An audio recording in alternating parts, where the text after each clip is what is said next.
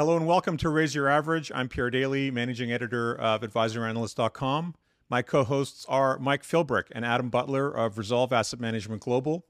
Our very special guest is Kim Shannon, founder and co-CIO of Siona Investment Managers, lead portfolio manager on Siona's large cap, all cap, and focused Canadian value strategies, as well as co-lead on Siona's high conviction strategy.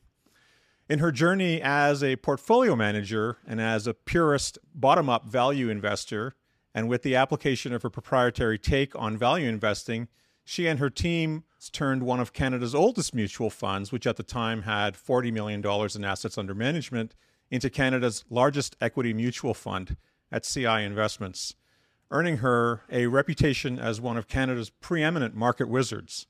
In 2002, she founded Siona Investment Managers to establish herself and her colleagues as independent investment managers in the domain of fundamental bottom-up value investing.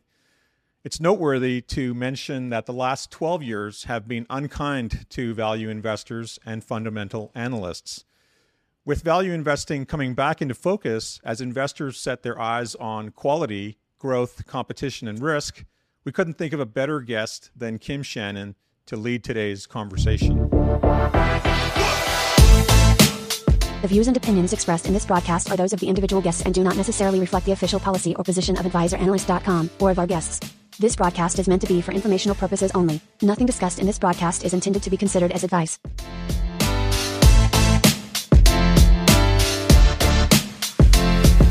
It's terrific to have you on Raise Your Average. Welcome. Terrific. Thank you. Thanks for the beautiful introduction. I liked it. You've had a terrific career and a reputation that precedes itself. Kim, to kick things off, for those of us who don't know you, please tell us about the arc of your career, your background, your experience, and what you're up to these days. Terrific. Thank you. Well, I started in the industry almost 40 years ago. And it was a very different environment, you can imagine, than it is today. And certainly my path as a woman coming into even business, much less investing, was a little bit on the convoluted side. It wasn't a traditional career path by any stretch of the imagination. And it certainly wasn't a great environment for anyone to think about entering Canadian equities. Because back in the early 80s, we had interest rates that were at extremely high levels. And, why would anybody buy risky equities offering a 9.5% average return when you could roll T-bills at the time at 13%, which is what I did in one job back then. And so very few people entered equity investing. But, the way the world works is often entering a field when no one else wants to enter it, gives you a clear and open opportunity set overall. And I started off in insurance, where I worked for approximately 12 years managing internal insurance reserves. With some really great practitioners that really taught me how to invest. In particular, John D. Tomaso was an exceptionally good value manager, more of a cigar butt value manager than I am. I think that everyone has their own flavor of value based on their own personality. And I was wanting to add a little bit less risk in my portfolios for clients than John D. Tomaso was willing to do. And then I moved to an investment counseling firm to learn the craft of having external clients and interacting with external clients. Now, when I was at the insurance company, I'd started managing segregated mutual funds. So I'd entered the retail space and had a pretty good track record in those early days for seg funds. But, it wasn't until I was at this investment counseling firm, me and my partners, did I actually get exposed to both institutional clients as well as mutual fund clients. And I took over that mythical, the Canada's oldest Canadian equity mutual fund, the Canadian Investment Fund, which started in 1932, but had fallen on hard times with managers that hadn't done a great job for it and was down to 40 million. And through good stock selection skills and obviously a good market for value, really built the track record. And then I was lured away to go join Merrill Lynch in its second return to Canada, and built up their asset management, their retail asset management division in Canada. And 6 months later, my client, Spectrum United, followed me. And then we were eventually sold to CIBC. And within 6 months of that sale, my largest client, Spectrum United, was sold to CI Mutual Funds. And that's when the genesis of Siona occurred.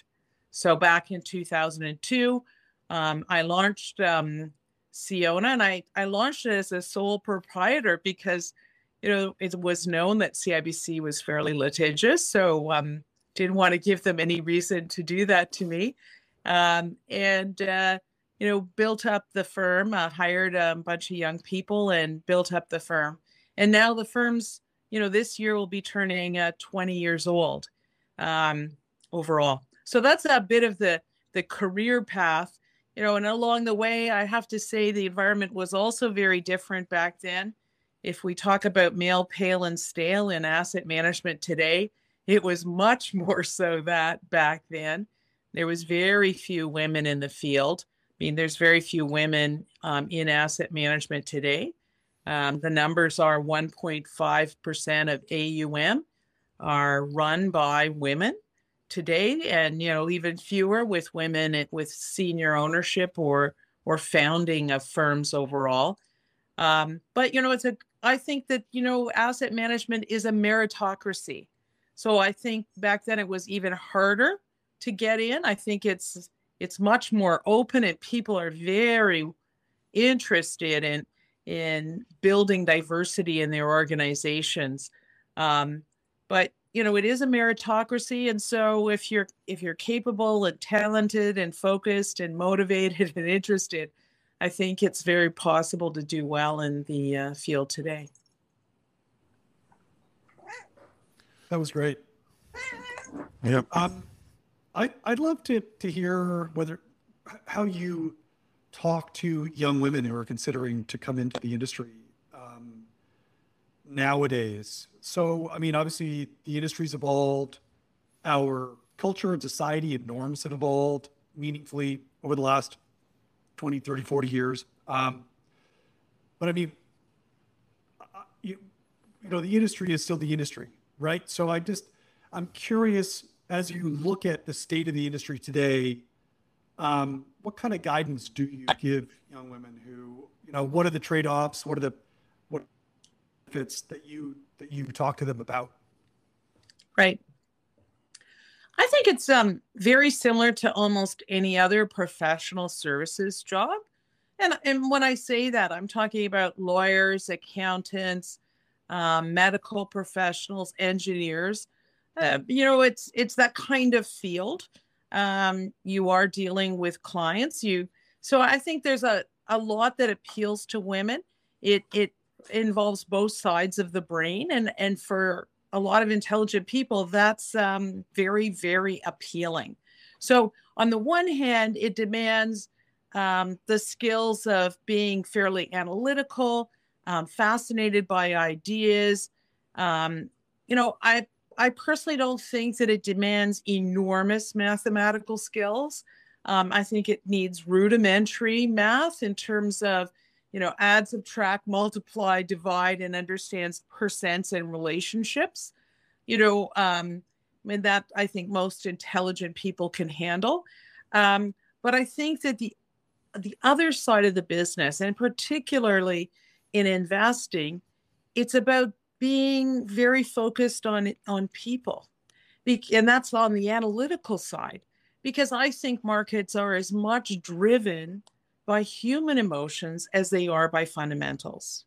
And I think when you come across investors that are just purely fundamentalists, I think they're missing a lot of the picture.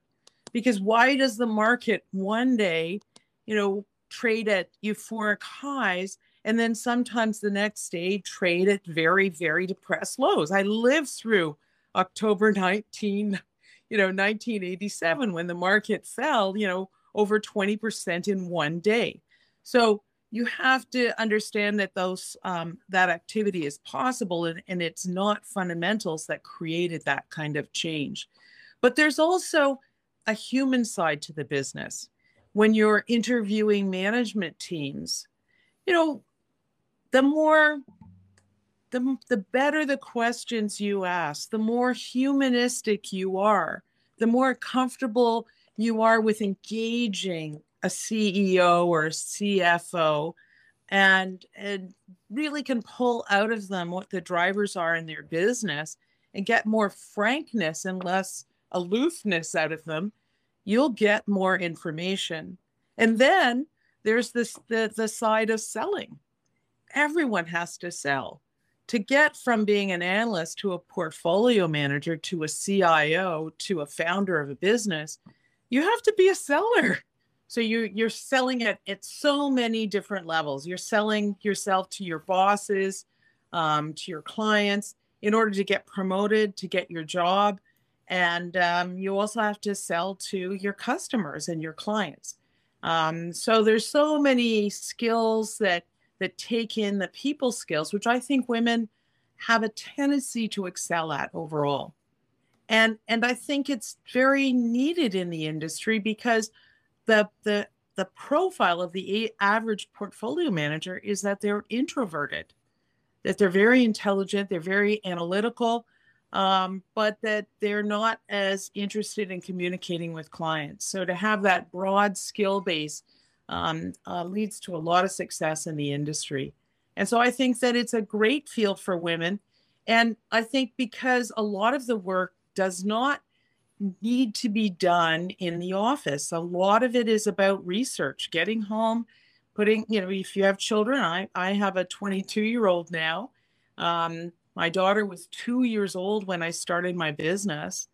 And, when you come home, you put your child to bed and you can do more work in the evening.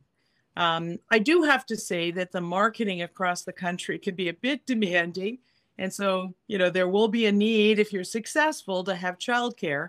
But the other side of this industry is it generally remunerates well enough to do so.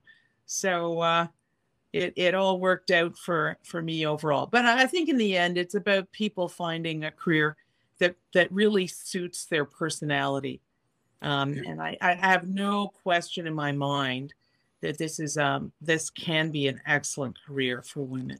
It reminds me of my own daughter, who is 23 as well, and she, has exposure to finance, and she was given the opportunity to participate in a program called Girls Who Invest. So if there are some ladies considering this field, this program is by Seema Hingorani. I'm probably mispronouncing her name. But she's the managing director at Morgan Stanley Investment Management, and her finding was, I'm sure much like yours, sort of the only woman around the table, and they started trying to get young women involved in sort of the post-college, post-undergrad. So finish your undergrad now, come to the investment management world, and what they found was it was too late. And so the program is for young women in, sort of second year of their university or college, whether you're in the U.S. or Canada. It's totally gratis, so it's paid for and funded. Obviously, there's an application process that's pretty rigorous. But what she found, and I found so interesting, is that it's not the math that prevents the women from entering the field. In fact, what happens is females who enter the field end up going the CPA route rather than the CFA route, to sort of summarize the angle. So they're capable in all the mathematical machinations. They're just uncomfortable a little bit with the male-dominated field to some degree, and the lack of sort of the support network and the leadership that they could look up to as successes that they could follow in the footsteps of. So, I would suggest that if there are some young women in those earlier years of university and they're considering this as a path, that they look into that program and make application to that. It is an expanding program, and I think meaningful in getting those, changing the mindsets early enough to make this career opportunity a priority for them. Right. I think you've just hit the nail on the head, and I am familiar with that organization. It just started about 5 or 6 years ago. It's pretty impressive. But women need mentors. They need to be able to model after somebody that they can identify with. And when I entered the industry, that was a real challenge. But I did find some successful women, albeit not in the field, that were able to mentor me and encourage me and suggest how to make it work in their lives. So I'm an organization like this will be critical in the early stages. And in Canada, we do have women in capital markets as well, which has been encouraging, throughout their entire tenure, that women consider fields in the finance field overall. Excellent. Yeah.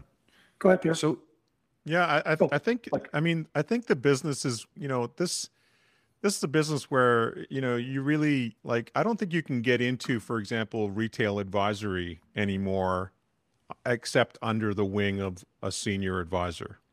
And only because the way that the industry has gone, it has really migrated away from transactional, from commissions and into the fee-based realm, or it's at least it's in a major transition away from that transactional realm.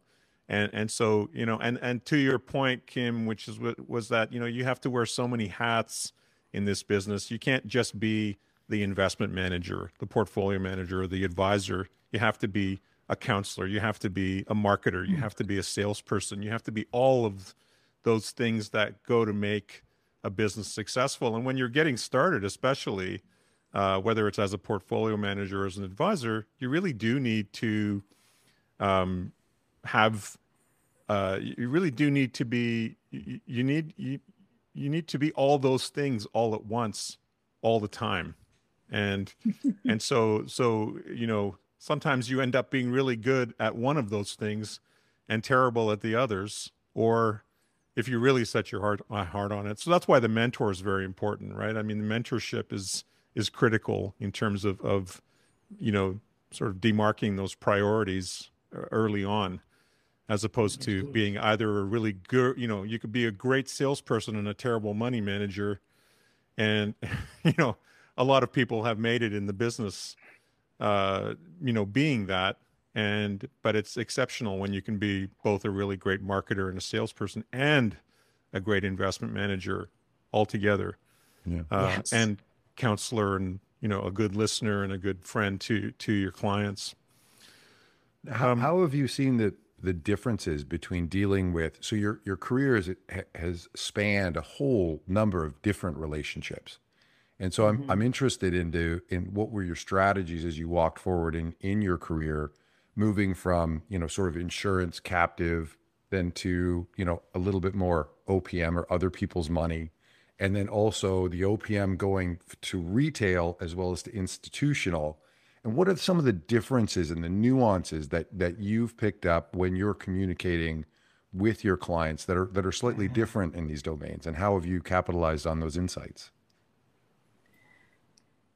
That's a really excellent question. And I also think it speaks to what an issue you raised earlier, which is that you have to start building the skill base earlier. And, there's lots of talk out there. The Tipping Point, I think, expressed it fairly well, Malcolm Gladwell, where he said, in order to be world-class at anything, you really should have been doing it for the last 10 years to get up to that level. And, when you look back, it's a lot of the volunteer work you did earlier in your career that built a broad skill base. And then you bring a problem-solving mindset into the game. And the industry is constantly changing. And so when you're facing problems, you end up dealing with them.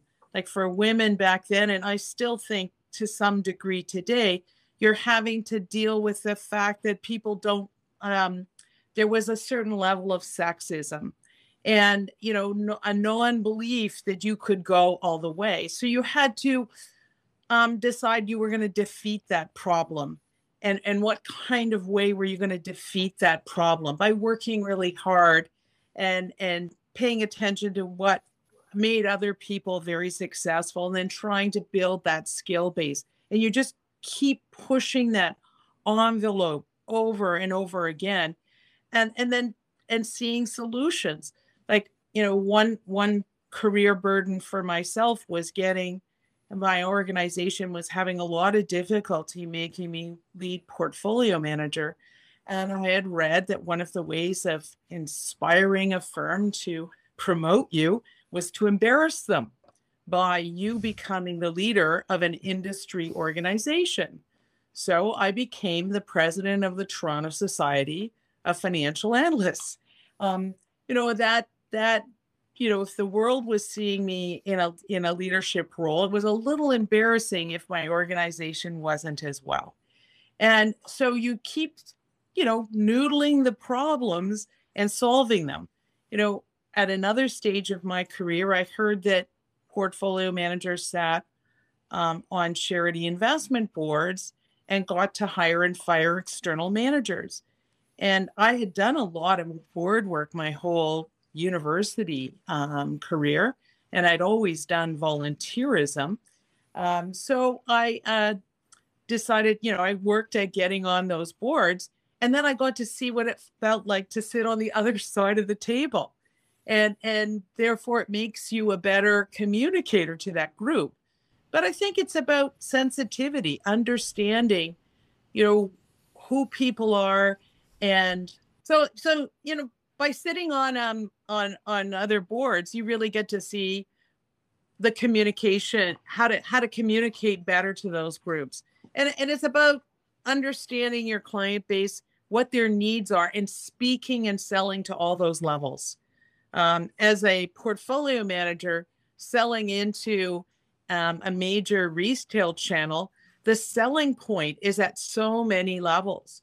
You are selling to the gatekeepers of the organization. You are also selling to a financial advisor that you are going to do well for their client base and not take on a lot of risk. And then ultimately, you're ultimately, a lot of things you're saying and doing, you're being very thoughtful about the ultimate end client and what they need and want, so that your product will be, attractive over a very long period of time.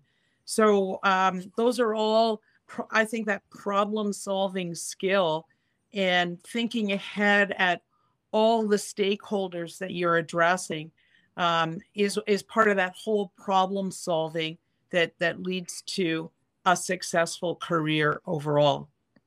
And I have an interesting side story that I was a volunteer birth control counselor in university, and then as volunteer work afterwards. And I felt that the opportunity of discussing and helping young people decide what method of birth control suited their lifestyle the best was an early teaching for me about the sales role. And so, all those unusual experiences of volunteerism can all contribute later on to parts of the success of your career. Amazing. And I don't want to miss out on the opportunity to dig into the whole value investing complex and that sort of stuff. So maybe we can shift gears now and jump into that side of the program. Yeah. And I was going to risk the segue of Falaxis to you and in the selection of companies in your portfolio. Yeah. Well, that's one way to do it. I wonder if, yeah, sure. Let's go with that. Well, certainly there was a nice setup from Kim for sort of looking in the beginning of your career, the opportunity set now, And how have you spanned that arc as you've had to adapt to value investing to remain successful and to continue to be relevant in this domain? And what are the challenges today versus then? And how are you approaching that, and get into the nuts and bolts? Because I think there's a lot of listeners that are going to want to know about that too. Perfect. And it allows me to back up and hit on one of my favorite topics, which is financial market history. We have just, I hope, exited one of the longest and deepest underperformance periods for value. And the history of value versus growth goes back to 1926. There just isn't enough good granular data to be able to, break up the market between value and growth prior to that time horizon. And this is the third major period of underperformance of value versus growth. But all the rest of the time, value has done better than growth. So the long-term history is that over 80% of the time, value beats growth. But when it doesn't, it's very painful. And it's natural because markets reflect human nature. And the pendulum of what is interesting to the market swings back and forth over time. Just like you see in politics, you go from political left to political right. There's so much in life that keeps flipping and changing. People want to try something different, and the world evolves a little bit and tests the other side of the equation. And so we've just had an incredible major growth phase, but it was the longest and deepest. And so, no one in value management has faced this kind of challenge that we are aware of in the past using this investment approach. And so it's been pretty brutal for the practitioners in the field. And a lot of us attempted to adapt by, moving a little bit more into quality, a little less rigorous on certain value factors. Price to book became a little less relevant, and partly due to some accounting changes that happened out there. And so a little less reliant on that, leaning a little bit more heavily on other investment tools, and just sharpening your pencil and hunkering down and trying to do, an even better job. And by getting less distracted, that helped in terms of focusing on the job. But, it does look like the pendulum wants to turn again. We have reached a bit of an extreme in valuation, and the market seems to have is heading back. And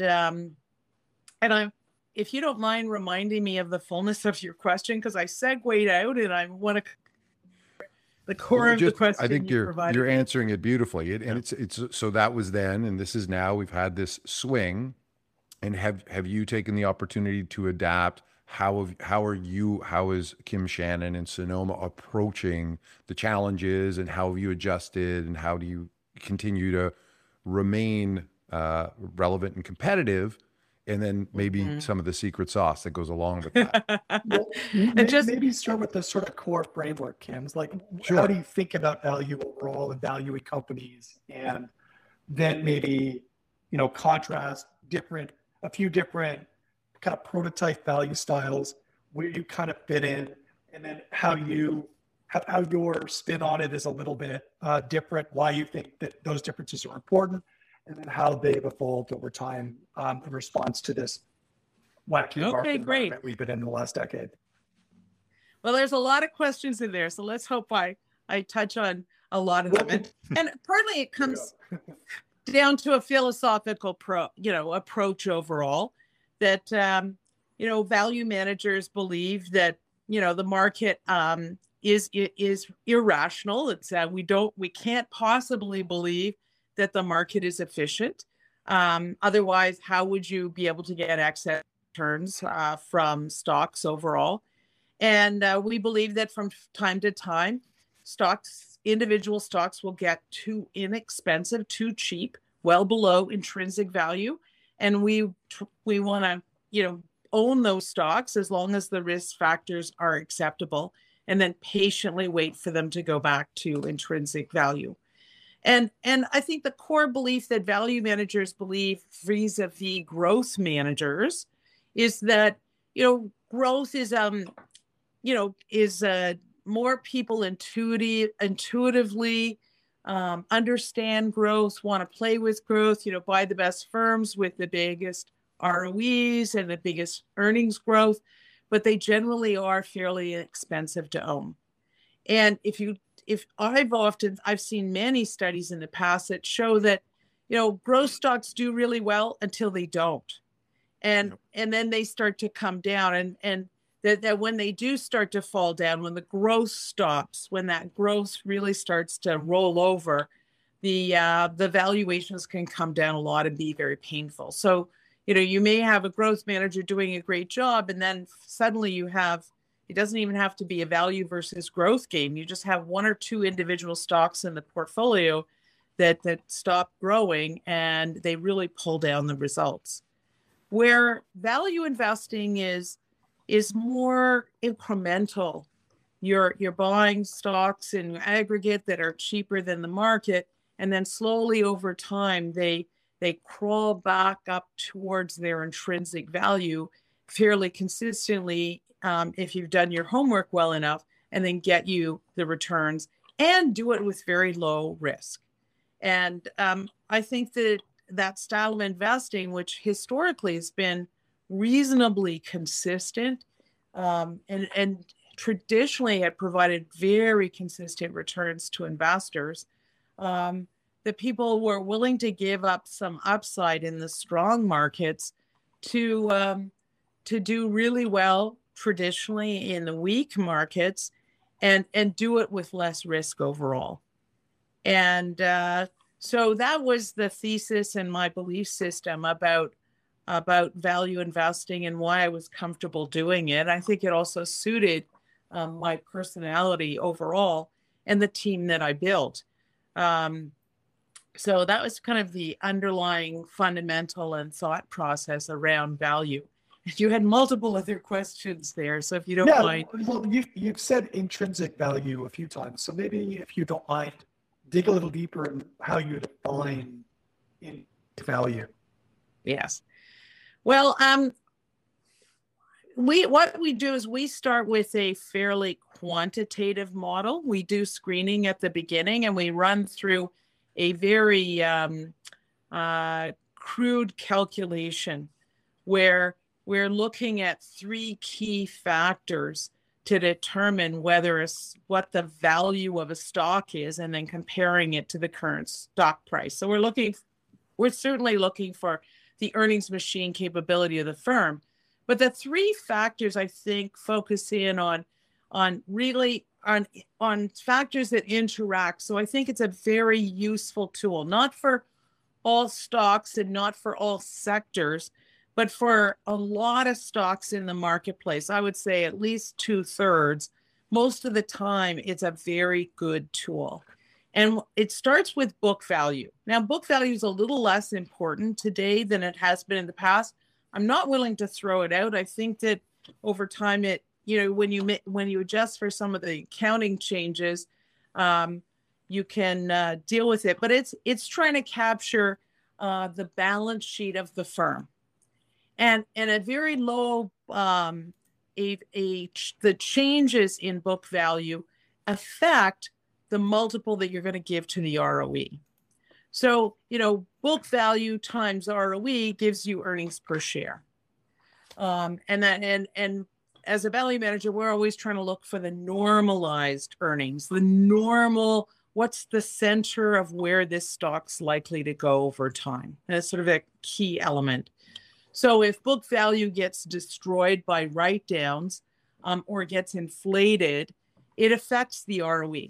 So they ebb and flow with each other. You're still going to come out with the right normalized ROE over time for the firm, the earnings machine capability. And then we also use, when you're picking up ROE, you're trying to capture that earnings machine capability of the firm. And then the third key factor that we focus in on is relative PE. which I would call it a valuation multiple. And, keep in mind when I started in the industry, that was the early days of computers. And nowadays, technology is brilliant. You get on FactSet, you can easily, like that, get a 20-year number if this company's been around that long for their average and normalized relative PE multiple, how it's tended to trade relative to the market throughout its history. And that composite gives you a pretty good idea of an intrinsic value. But you do have to marry that with deep fundamental analysis, because numbers alone can trick you.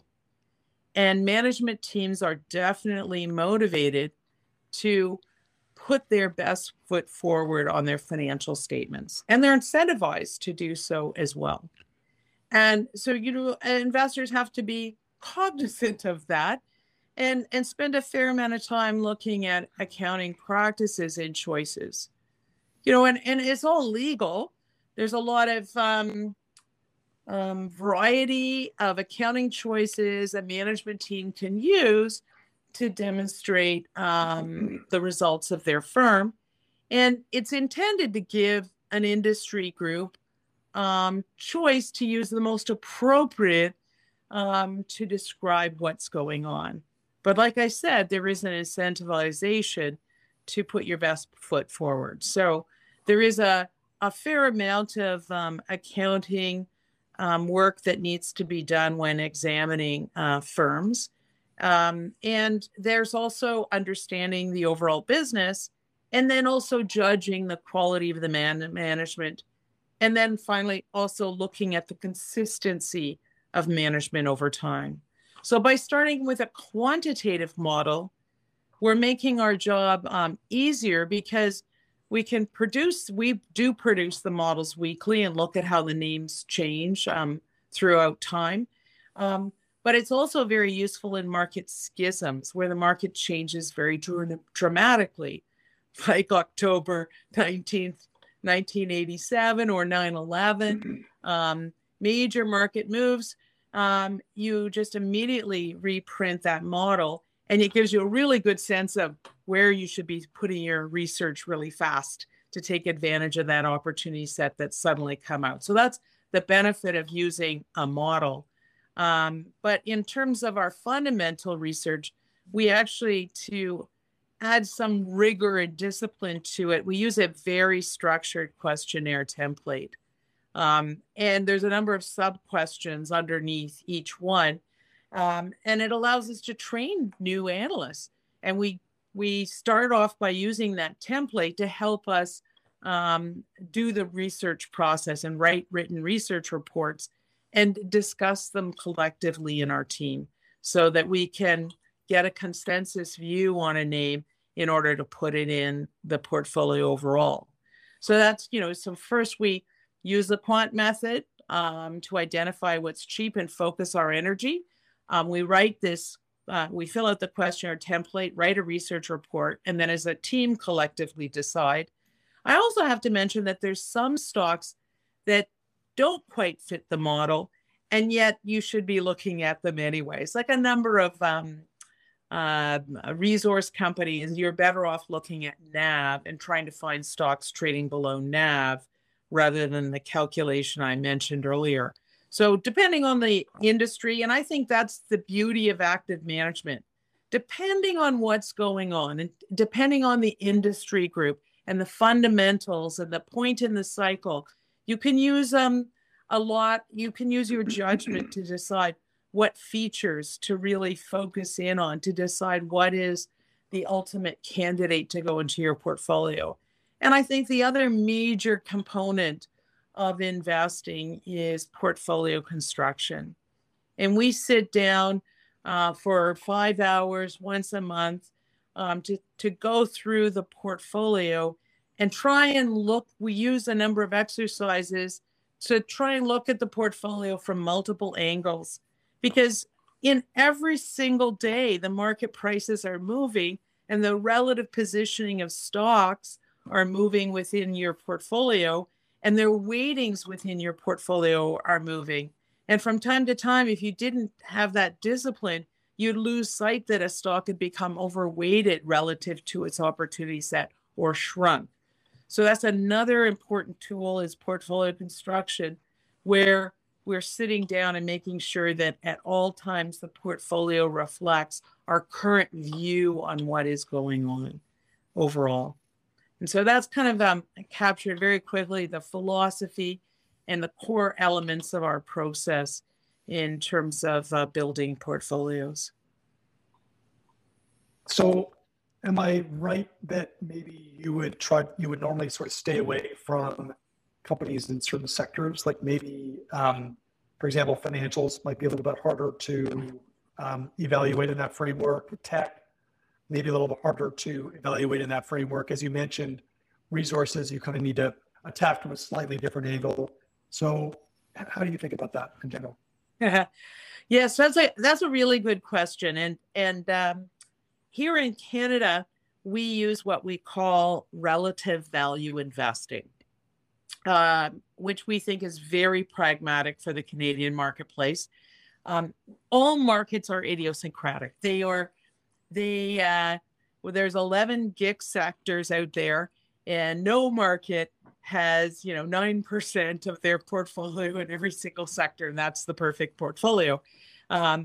Every market has sectors that they are good at, and they're a big part of their index, and there's other sectors they're not as good at it economically, and they have smaller weights in their sectors. And viva la différence, Ricardo's law of competitive advantage, suggests that what you're good at, you do more of, and what you're not as good at, you do less of.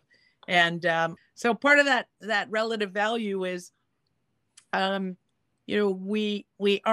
Canada is accused of being too overweighted in financial services and resources. And because of that, we're considered a very cyclical market overall. And some people will say Canada should be underweighted because it's too idiosyncratic. It must be, a lower returning, riskier market. But the data from Dimson, Marsh, and Stoughton going back over 100 years suggests that's not true. We're one of the better performing markets with lower risk. So, we could put that to rest. But as value managers, from time to time, we will be drawn to certain sectors as being extremely cheap. And if you were just drawn to the names that were cheap, you would overweight those sectors when they were super cheap, which could add a lot of risk to your portfolio, and then underweight the sectors that are very expensive. And so we adopt relative value investing, which means we try to be plus or minus 5% sector weights in all strategies, in all the sectors across the fund in a lot of our strategies. Not all of them, but quite a few. And we find that it's very amenable for the Canadian marketplace because we won't be too exposed in commodities at any point in time. And plus or minus 5% is very constraining for the major sectors like banks and energy from time to time. And what we find is that it leads to more consistent results and lower risk overall. But you'll find that a deeper value manager, which follows the market, will from time to time have really divergent returns relative to the market. And that's not appealing to all clients. And so that's why a lot of our core strategies focus in on relative value to minimize portfolio risk overall in the Canadian marketplace. So does the high conviction strategy then allow for a broader bandwidth in those restrictions? Absolutely. Thank you. Because, it's taking on a little bit, it's much more concentrated, and we are benchmark agnostic. So we will take on more risk overall. We'll go where we really think our best ideas are. We run 10 different strategies here at Siona. So in terms of best ideas, it has to be in the other. If it's a high conviction strategy, it has to be in one of the other funds to be in a high conviction strategy. So we're kind of limited in what we can look at for But they're all been well vetted. So it's really about what do we find most appealing in the marketplace overall. And I guess the That investor, creates a little bit more opportunity. But, most clients who go into high conviction strategies are well aware that they're going to have iron stomachs from time to time. And certainly in the last year or two, that was needed. But, we all know the market has changed recently. And, it was a little bit bouncy, the value opportunity coming back. But certainly since the beginning of this year, it's been much more pronounced. And, we've been delighted to see the subsequent results. yeah, you have to be prepared for the tracking error, I suppose. Go ahead. One of the things I wanted to bring up was that along with the rise of ETFs and passive investing, has been a rise of systematic value or quantitative value investing, which is really more of a top-down approach to investing in value or investing in the value segment of the market. But that I guess what I wanted to do was ask you, like, how would you differentiate? How does what you're doing, Kim, as an active value investor, differ from what a lot of people have come to think is value on the quantitative side? Because it struck me as two very different things. You call yourself a value investor, and people investing in quantitative value strategies consider themselves investing in value. So how do the two approaches differ in your mind? Well, as active managers, you have that opportunity to really examine risk probably a lot more. And you're spending more time, weighing the nuances embedded in financial statements or management quality, or consistency of returns to decide whether you want to be in that name. I mean, one of the biggest challenge for value managers is what's called value traps. And I'm not that familiar with, what quant strategies do entirely, but I would be very curious, how do they deal with so-called value traps? We know that, we actively want to avoid value stocks with lots of financial risk. That's a really good start in terms of avoiding real challenges in value traps overall. Because if you're in cyclical business with a lot of debt, it's a very painful experience from time to time. And that's a choice that management gets to make. You want to avoid buying stocks. You want to avoid buying stocks that are cheap just because they're cheap. Obviously, you don't want to be, which is the value trap, where you're you're buying something that's cheap because it should be cheap, as opposed to cheap because it's actually worth more than you're able to buy it for. But so again, that's a very subjective methodology, but I think that has a lot to do with, on the quantitative side, maybe that has a lot to do with the sort of use of price to book as a guide, which in itself is and which is not as useful a tool at the moment in the marketplace as it has been. Now that may well change, but I mean, for example, early in my career, you could do charts of the market, and you could do two lines around that market return. And the upper one was when the was price to book, and the lower one was 0.75. And 80-90% of the time the market traded between the two. So now we have the market trading, significantly above book all the time. And it is only occasionally you get a chance to ever buy a stock trading below book overall, much less so than in the past, for sure. So it's a different tool than it used to be, for sure, overall. Well, I was going to ask if maybe you might avoid, as a systematic value investor, some of those value traps by we can't hear you. Also screening for some quality factors, maybe low leverage, low investment, low earnings variability, low market beta, high return on equity, that kind of stuff. And, once you sort of screen out, let's call it what AQR might call the junk, right? Then you can zero in on those higher quality companies that maybe are trading cheaply. And then there's probably more work to do either on the forensic side, digging through how management chose to account for different items, going through the footnotes and, seeing whether they've taken some liberties with certain other different accounting items. So it just is a function of really maybe using more diverse criteria in the field, and then really get the microscope out and apply some of the more forensic and subjective or qualitative type of rigor that you would apply as an overlay. Is that a fair position? I totally agree with everything that you've said. And I would call that good quality risk management as well. How to avoid losses.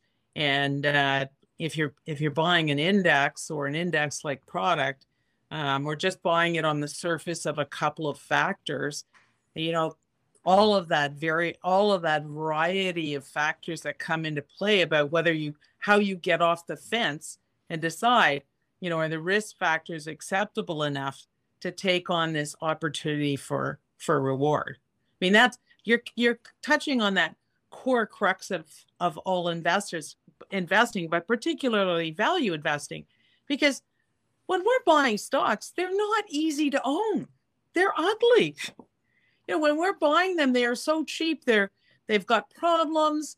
They've got challenges. That's why they're inexpensive. They shot themselves in the foot some way. There's some cyclical problem. But you believe that they're going to recover from that and come back. And that's why you're entering that stock overall and you're taking that chance.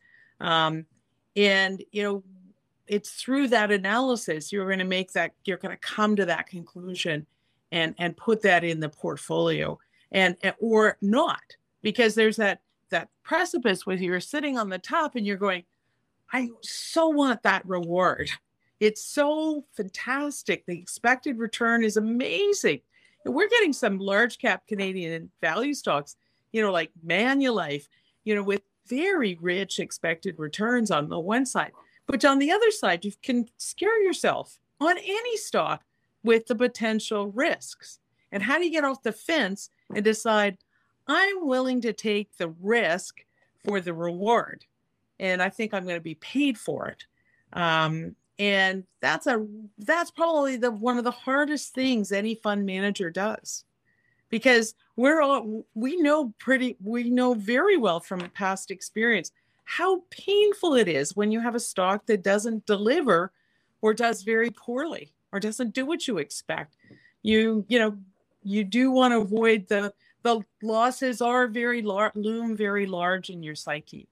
So you're going to do a lot of work to make sure you're quite protected on the risk side so that you can get the reward. Okay. I'd love to give you an opportunity, and Pierre, I'm sorry if you're also talking. I actually can't hear you. No, go ahead. Strangely, but I'd love to give you an opportunity to sort of give us an example, maybe without naming names of companies or management, of where you were able to tease out some critical risk or potential reward information from applying some of those softer skills. Maybe it was interviewing management or some items that you noticed in their financial reporting or have you, but just some examples or one or maybe two examples of where that was really helpful and where maybe quantitative screens may have missed those. Well,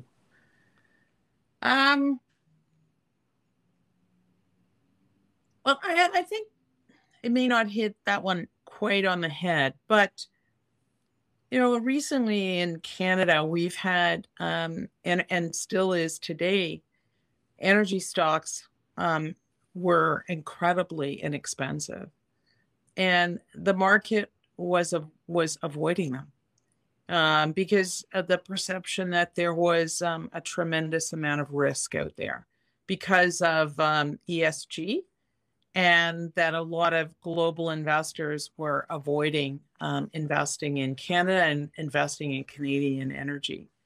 But by doing enough fundamental research, we felt that the market, the desire to move towards ESG was so great that had overlooked some of the challenges of getting there too fast.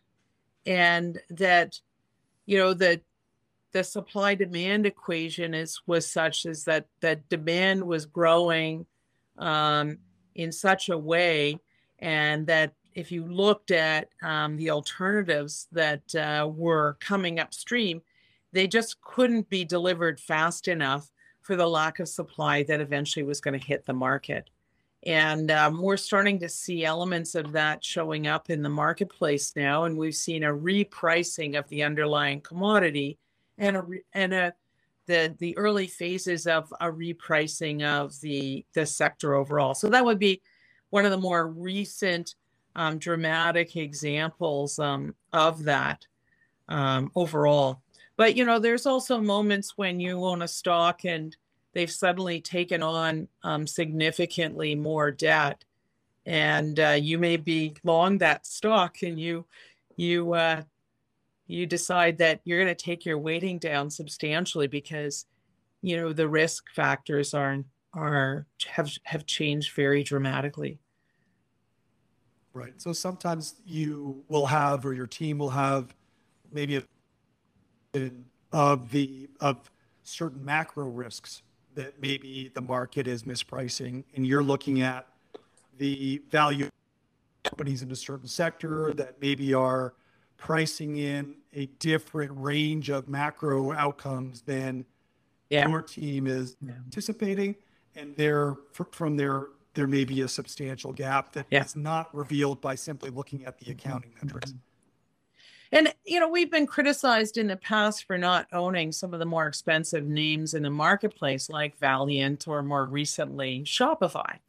And, the fundamental analysis is that, like more recently Shopify trading at over 300 PE multiple. History suggests that, the average stock has a tenure today of less than 20 years. And if you look at the top 10 stocks from 2000, the market peak, only 2 of them have ever gone back to their market cap highs from back in 2000. And, the implied earnings growth embedded in very richly priced stocks are rarely delivered in the marketplace. And so we get challenged by clients when it's extremely painful, like the summer of 2015, when Valiant was, 120% of the index return in the third quarter. But by not owning it, by the fourth quarter and thereafter, we did extremely well by holding our guns against the challenge. And as we're not starting to really see happening today around Shopify. Shopify, I think, is a very interesting company. And as a Canadian, I would love to see it thrive. I just think that the expectations for earnings growth are so high at the current PE multiple that history suggests that it's unlikely to be able to be sustained. And that's that would give you an example of a stock today where we have a variant view on what is going on with that stock, even though you think it's a great business model overall. And we're shifting from maybe a growth-oriented regime to a value-oriented regime. I think everyone on this call actually would benefit from that shift.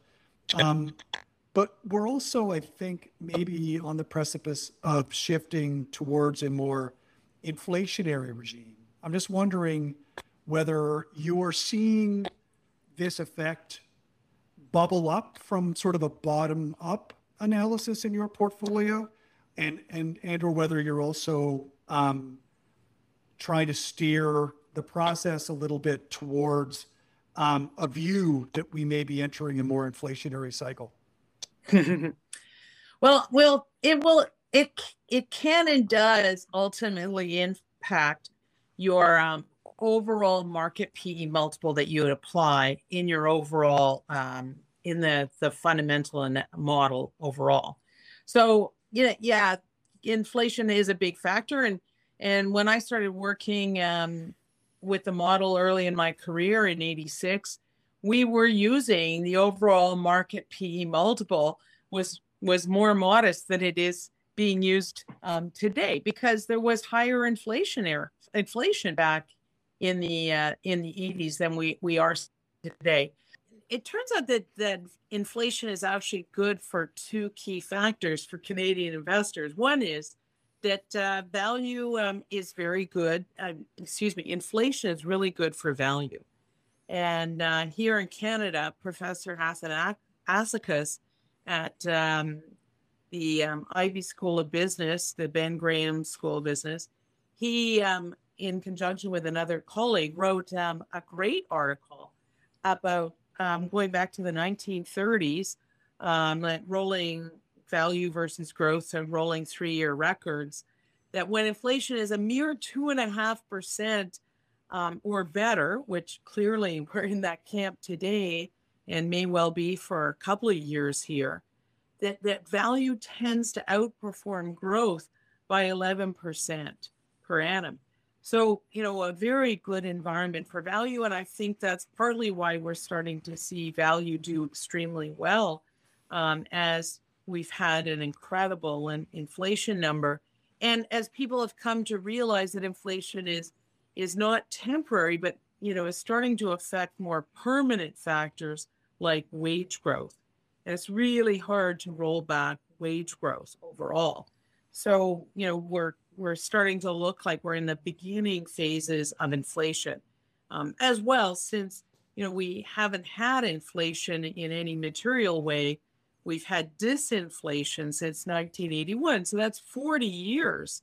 We've been knowing there's going to be this paradigm pricing shift. The pendulum is swinging, that maybe it's now. So it's changing the valuation in that direction. The other one is looking back from the 1970s, there was 5 periods of inflation in Canada. The National Bank did that survey and showed that Canada did much better than the U.S. in terms of being a decent inflation hedge. And so we are of the opinion that, the Canadian market is likely to do well going forward, partly because it's so inexpensive and has an above average dividend yield, and that Canada tends to be a better inflation hedge. And you could sort of argue, almost from a fundamental perspective, being more resource commodity orientated than the US, that we would benefit from inflation. And certainly when you look back in the 50s, the post-war era, when there was inflation, Canada did outperform the US. So those factors coming into play to the benefit of value managers overall. So that's fairly encouraging. Plus, the 3 factors together suggesting it's good for Canadian value managers in particular. I guess it's also, adding on top of that, you have those large growth companies who have dominated this growth-oriented market, who benefit from the disinflationary side of it. And now you've got, on top of the potential, the valuation effect on inflation, but then you've got the money flows that come from those growth investors who will, potentially be disappointed over the next number of quarters and years. And those money flows are going to probably head towards where money gets treated best, as money does. It will start to realize that those discounted rates of growth going into the future, when you increase the, discount rate, all of a sudden that lowers those expectations, and now you're headed to areas where you're seeing resource influences that increase the expectations coming from very low multiples. Right. So it seems like the table might be set for, hopefully another decade or two of this reversion for value back to trend and growth back to trend. Exactly. When you look back in history, particularly the recovery in the early 40s, which as well was a movement from a long-term disinflationary period to the beginning of an inflationary period, you had a very dramatic turn back from growth to value. And the first 3 to 5 years was one of the best outperformance periods. And you've seen it as well in the past, in 2000, this great comeback for value after, when the high flying tech stocks, the .com stocks came down. So yes, I agree with all of your comments. And I think the 40s are a particular interesting time because it's not just inflation, it's inflation volatility. So there's a base rate of inflation, but then there's a volatility around that, which since 1990 has been insanely low. We have had inflation volatility running at about 1.3%. AHL Man has written a paper on this, whereas inflation volatility pre-1990 was at about 4.8%. Now, this is not inflation, it's the inflation of volatility. So how much is going up and down and the surprises. And what's so interesting about this 40s to 50s period where we were coming out of World War II and price controls were being removed, what was happening is you had these spikes in inflation. It wasn't like the 70s where it was this just increasing sort of inflationary pressure. It was a spike and then an abatement, or a sort of a new level, and then a spike and a new level. And, so you get this inflationary volatility that's at play, as well as just the base rate of inflation, which I think has some really interesting implications for changes in leadership when it comes to, sort of growth versus value, as an example. That's really that's really interesting. Actually, that's like that's really I've been hearing a lot about the 40s analog for today, but that's a really interesting point, is Mike, which is that we're seeing the same kind of inflation volatility today, aren't we? With the supply shocks and the, it's a really strong echo. Yeah, and as Kim points out, right, that wages don't regress. I mean, once you go up in wages, that's not an easy thing to say. Oh, we're going to cut your wages today. Yeah, that dog's not going to hunt. Anyway, Kim, it's been an absolute pleasure to have you on, and I think we have covered just an enormous swath of topics, from women in investing to value to the current circumstances. It's been an absolute pleasure. I'm wondering if you can also let people know where they can find you, if you're on any kind of social media, whether it's LinkedIn or Twitter, your website. Yeah, we're on all of the above, of course. And Siona.ca is how you can get to us more directly overall. So thank you for that opportunity. Yeah, thank you, Kim. It's been a pleasure to talk to you today. Thank you. Great questions. Great fun.